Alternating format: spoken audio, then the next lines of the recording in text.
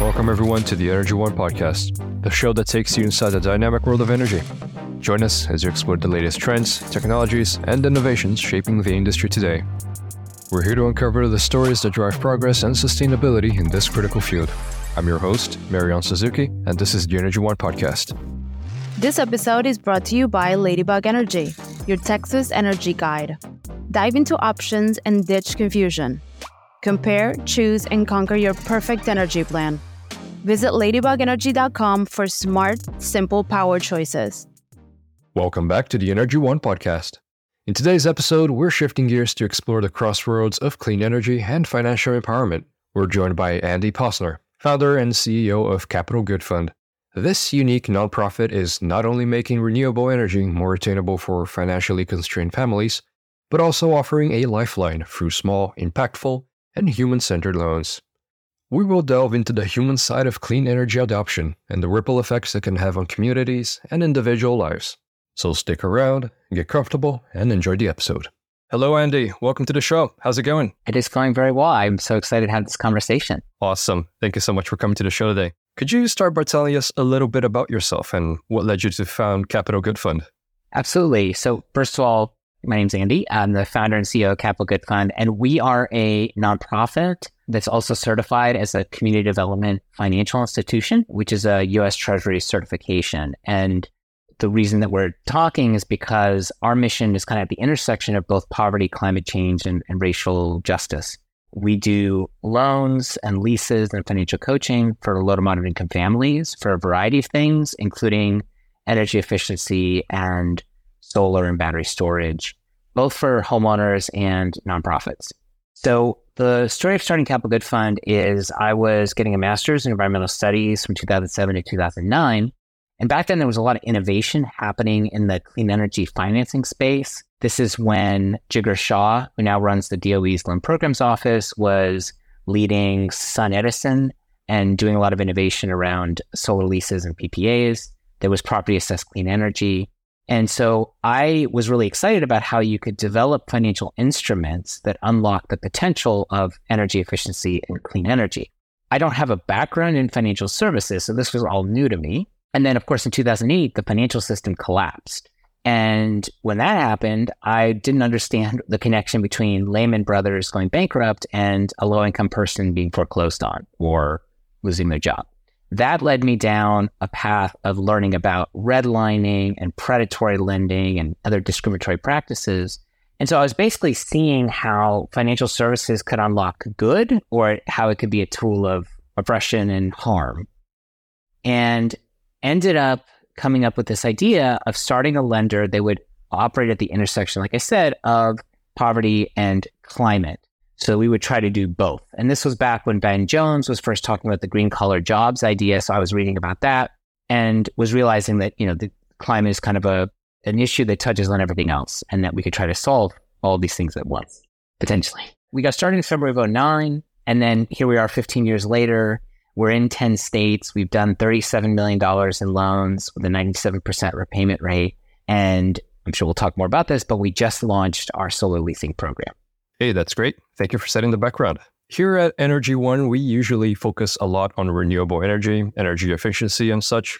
But before we dive into that side of things, could you elaborate on the services that Capital Good Fund provides? And I know you also destroyed this following question, but how does your approach differ from that of a traditional bank, for example?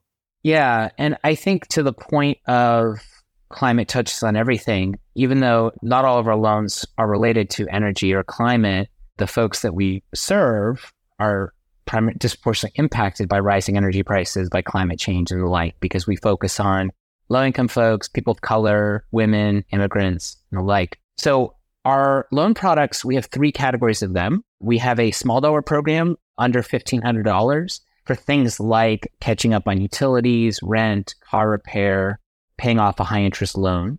We have an immigration program up to $20,000 for things like citizenship, green card, family petitions. And of course, we know that climate change is resulting in a lot more migration.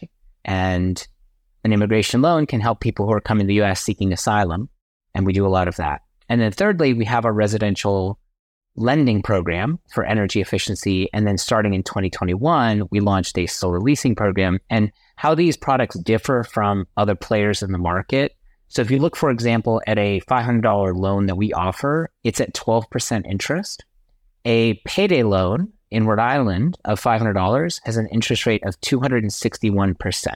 So not only are we helping people build their credit, we're also saving them hundreds of dollars in interest and fees. And we also offer financial coaching to impact their lives beyond just the loan itself. You can find similar differences across our products. So, for example, in the solar lending space, there are a lot of entities that will come in and charge a hidden 50% dealer fee or a teaser rate. We don't do any of that. We don't charge any fees of any kind. So really across the board, we're more transparent, we're lower cost, we're more equitable in our servicing and our underwriting policies and procedures and practices. And a lot of that's driven by the fact that we're a nonprofit. We don't have investors who are requiring us to generate a certain return. We do have some grant dollars that can subsidize our operations so we can pass those savings on to customers.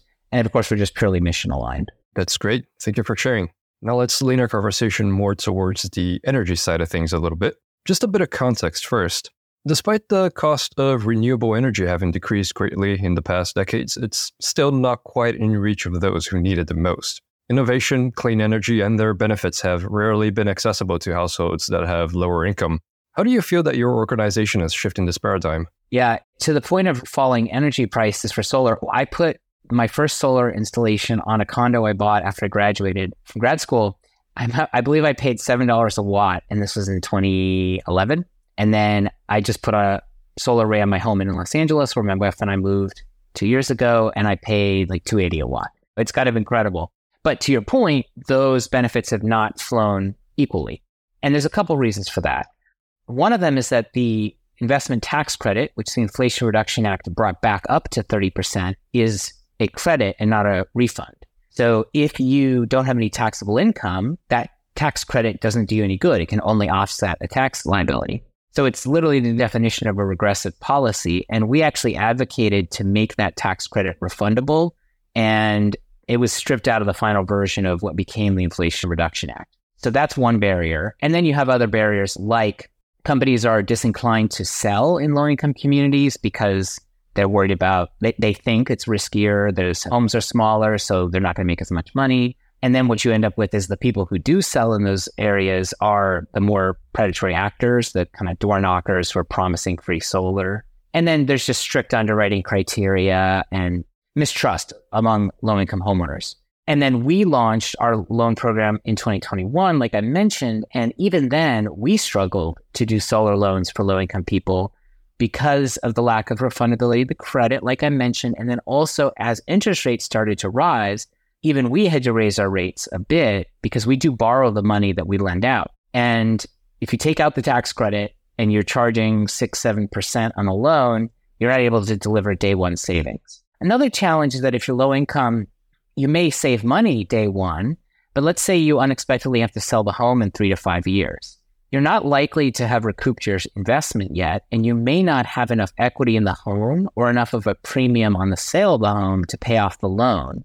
And so now you potentially are stuck with debt. And then there's concerns about operations and maintenance. So for all those reasons, when we saw in the Inflation Reduction Act that the commercial tax credit, what's called Section 48, was made refundable to nonprofits, I immediately realized, okay, solar leasing is the way to go for doing this for low-income families. Under that very same context, what do you feel is the general sentiment that these communities have towards green energy today?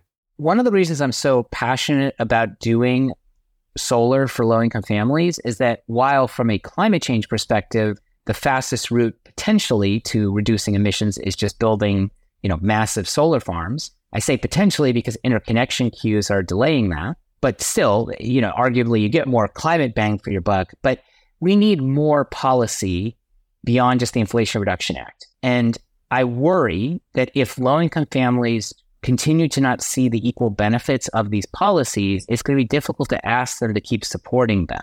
I mean, eventually, if we needed a carbon tax or what have you, you're going to need broad base of support. And the best way to get that support is for low-income families to directly benefit from clean energy. So I think that's probably the biggest thing. And so a lot of low-income families, they go to a wealthy neighborhood, they see solar panels. In their neighborhood, they don't see any solar panels. And this has had real world impact. So for example, in California, the Public Utilities Commission just created net metering 3.0, which reduced the value of net metered energy. And the argument they used was in part that low-income families are not getting solar, and so they're disproportionately bearing the cost of subsidizing higher-income people's residential solar. It's a dubious argument potentially, but I mean, there is some validity to it, and you could certainly rebut it more easily if there was actually low-income solar. So I think there's that, and then there's also just, I mean, these door knockers. I mean, you talk to people, they're very skeptical because there's people going around saying, oh, you get free solar, it's a government program. You end up with sketchy leases, horror stories, and so on. So that's why when we designed our program, we partnered with municipalities, with faith communities, nonprofits, and community leaders to kind of have their imprimatur to say to the community, if you hear about a solar program and it's the Georgia Bright, which is the name of our program, trust it. Still verified, but it's like the one that we're supporting. If you hear some other guy who's just like selling you solar, like as though they're selling you, roof shingles, be very skeptical. So that's been a key thing. And we launched 2 weeks ago. We've already got 90 inquiries and we're ready to schedule our first 2 signings next week for low-income homeowners to do solar and storage. What are some of the unexpected challenges or discoveries that you've come across in all these years running your organization? Well, there's a lot. I mean, I think as it relates to clean energy, there's a couple in particular. One of them is the challenge of vetting contractors. I mean, ultimately, the clean energy revolution is going to happen at the point of sale between a contractor and a customer, whether that's a nonprofit or a homeowner or business or whatever. And a contractor is a contractor in many ways. And so we all have skepticism about that. So figuring out a means by which you properly vet the installer and oversee them, because the last thing you want is to have horror stories where a customer has a bad experience and they're out money, but then also we're out money. Because again, we're borrowing, like I said, the money that we use to fund these systems. So if we had a lot of bad actors and we defaulted, that would hurt our ability to do this at more scale. The other one is just when it comes to energy efficiency, and we've done about 1,500 heat pump loans over the years, for example. That's something where people need to fix it urgently because the AC broke and it's hot, for example. And the challenge right now is still that the guy or woman that goes to your house, they're going to want to put the thing that's on the truck, which is usually not a heat pump. So having that conversation with the homeowner when they need an urgent fix about the more expensive repair that will be cheaper over time is a challenge still. And then when it comes to solar, no one's dying to have solar. I mean, it's like whether you do it or not the most urgent thing in the world. And so making the process smooth for people so that they're really busy and you're not trying to add this huge load on top of them, it's a challenge because going solar is not easy in the US. The interconnection, the permitting process. So what we're trying to do from our end is make our process as easy as possible. Simple application, easy to understand lease agreement, and then how the installer and our team handle as much of it as possible. But it can be a tough sell. And then, more broadly, just the challenge of raising capital to do this. Because in order to deliver savings to low-income families, you really need to borrow at a fairly low interest rate. And right now, interest rates are, if we were borrowing at market rates, it would be something like 8, 10, 12%. If we borrowed at that rate, it wouldn't work. We couldn't deliver savings to low-income families. So we end up having to get a lot of money from foundations or more mission-aligned investors. And it just takes us longer to raise the capital. This was different in the interest rate environment 2 years ago, but interest rates have been a challenge. And then, supply chain issues, the cost of a battery, it's kind of a moving target. Interconnection processes, they vary by utility. The policy changes. So like we're doing this in Georgia that doesn't have net metering. So that is it's a market where we're needed because absent us, no one's doing solar really, but it's just very difficult. And even like in California, all of a sudden the incentives became less attractive. So there's a lot of challenges, but we're solving for them. Yeah, that is true. Interest rates have been very difficult across the board in the recent years. Okay, so now let's talk a little bit about the future. What is the next step for Capital Good Fund? Are there any upcoming initiatives or projects that you're excited about? Yeah, I mean, we spent the last 10 months almost exclusively focusing on launching this lease program. It is, to my knowledge, the first solar lease in the US, could be corrected, but to my knowledge, where a nonprofit is the lessor. So we, the nonprofit, own the system. We install it on the home of a low-income homeowner or a nonprofit or church, for example. And then we lease it to them for an amount that's less than their previous utility bill. And then we handle the operations and maintenance. And the reason we can do that, again, is because we can now monetize the 30% tax credit, as well as any adders like the energy community adder.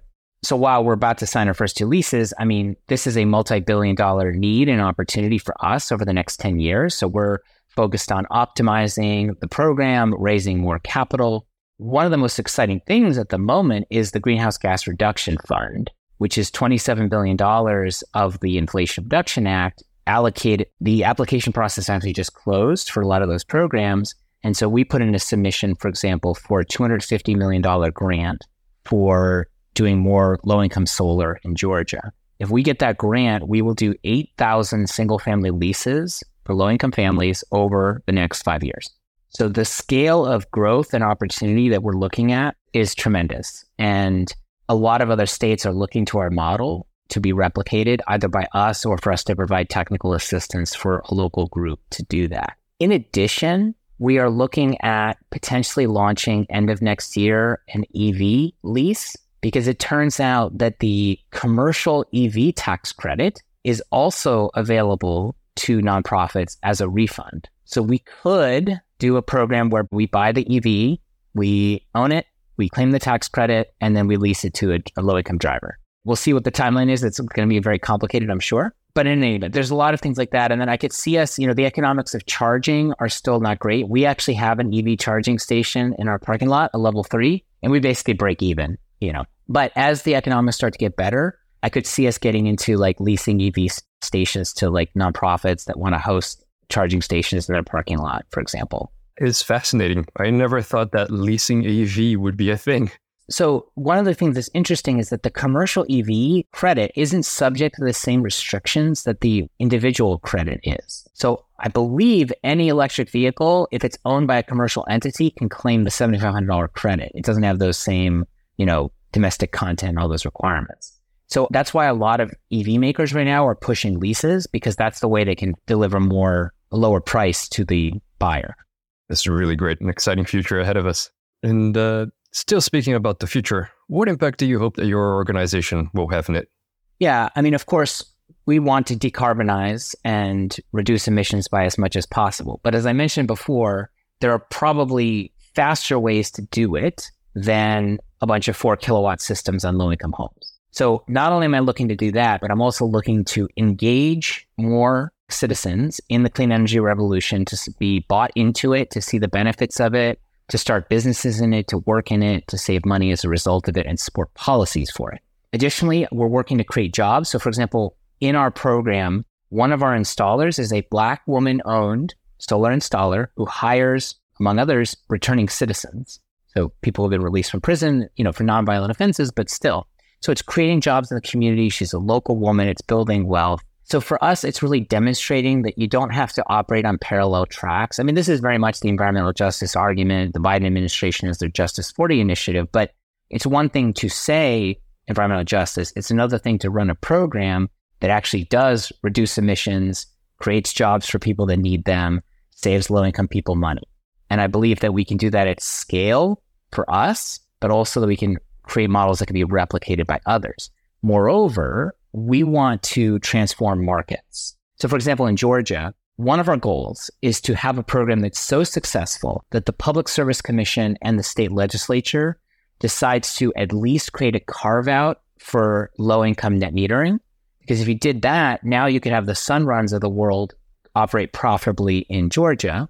And now we crowd in more competitors in the marketplace, we bring down prices, we do more decarbonization work. So we're interested in advancing good policy, bringing more people in the marketplace, and reaching as many consumers and nonprofits as possible with our programs. Now, as we approach the end of our episode, let's lighten the mood a bit and delve into some more relaxed topics, shall we? Andy, do you have any cases or success stories that you'd like to share with us today? Something you just can't forget? Yeah, we've done 13,000 loans and had 2,000 people go through our financial coaching. So there's quite a bit. One story that I find particularly exciting is especially because I'm the son of an immigrant. My mother emigrated here from Ukraine in the 70s, and we've been doing our immigration loan since day one. We had a woman who initially came to us for a loan to get a green card. It was back in 2011. Took out the loan, was able to do that. As a result, she was able to start a cleaning business. Her credit score went up because of the loan. She took out a subsequent loan to fix her car, further improved her credit. She did our financial coaching. She was able to build a debt management plan, build her credit even more. As a result of that, she was able to buy a home. Once she had a home, she was able to take out her energy efficiency loan to save money. So she now has more cash flow. And now she's looking at getting a solar loan. So that is, I can't claim that that's the trajectory for every one of our clients, but you think about it as someone who started with us undocumented, now has a green card, has her own business, excellent credit, has a home with equity in it, has energy efficiency, and will soon be going solar. That's just the dream scenario for us. That's really the kind of thing that warms your heart, right? Just following the person throughout their lives like that.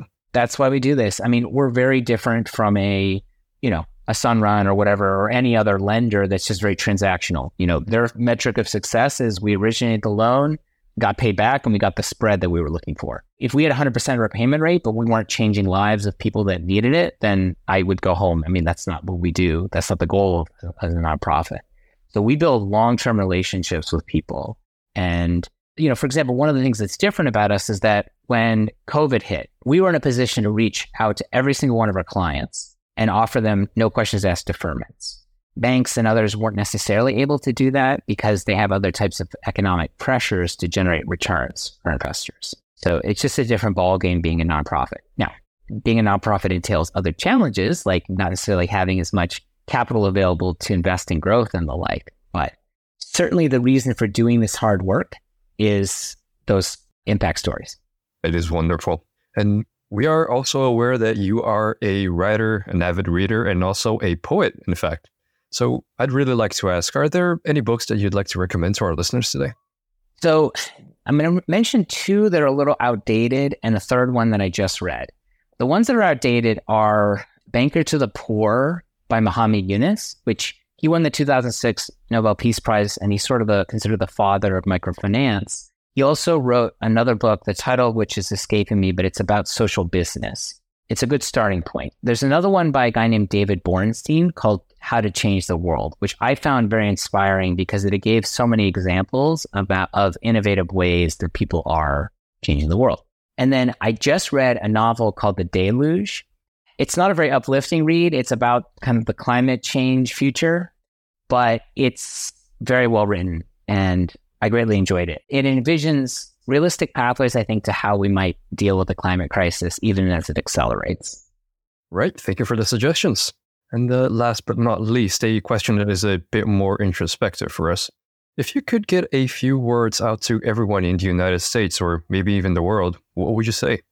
I would say that everyone wants to do good, or almost everyone. But I think a lot of people who are maybe a little misguided about how they think about that. So the typical trajectory is, I'm going to do my job and then donate some of my money or do some volunteer work. Or when I retire, maybe I'll work in the social sector or volunteer more. And what I want people to hear is that we really have the solutions we need to solve most of the challenges we face. What we lack are people to implement them and the policies and the capital. Which means if you have money, what we need is for you to invest it at concessionary rates in innovative programs domestically and abroad, or to donate money to those programs. We don't need you to keep making more money and then eventually invest it. And we don't need you working and making a lot of money. I'd much rather you work for us, take a slightly lower paycheck, and help us implement the solutions. So it's both a cause for optimism that I really do believe we know how to solve whatever challenge it is that we face, poverty, hunger, climate, overfishing, etc. But we need people to do it, and it's a hard slog. And the way to do it isn't as like something you do after hours. If you work for 60 hours a week at Goldman Sachs financing palm oil in Borneo, and then you donate 10% of your income to, Greenpeace, that doesn't work. I'd rather you work for Greenpeace and have no money to donate. That's a really good note for us to end on. Now, if someone has a burning question or would like to reach out to you or Capital Good Fund, how can they go about it? Yeah, our website is capitalgoodfund.org. We operate in 10 states, so if someone is in need of one of our products or services, they can certainly apply. Folks can also donate to us or invest. So we allow people to lend us money and actually earn a rate of return, and that we use it to support our lending and leasing operations. People can feel free to email me directly. It's andy@capitalgoodfund.org. I'm happy to chat if they want to know about job opportunities in the sector, book recommendations, if they want to hear about our model. Just reach out. All right, perfect. Thank you so much for sharing your time, your thoughts, and your philosophy with us today. Thank you. It's a pleasure to chat. And as always, all books, links, and information will be in our show notes. With that out of the way, I think we're good to end it here. Thank you so much for listening, and I'll see you all next time. Thank you for tuning in to another episode of the Energy One podcast. Stay connected and join the conversation. Reach out to us at info@energyonepodcast.com. Join us next time as we keep exploring this industry and the brilliant minds that make it all possible.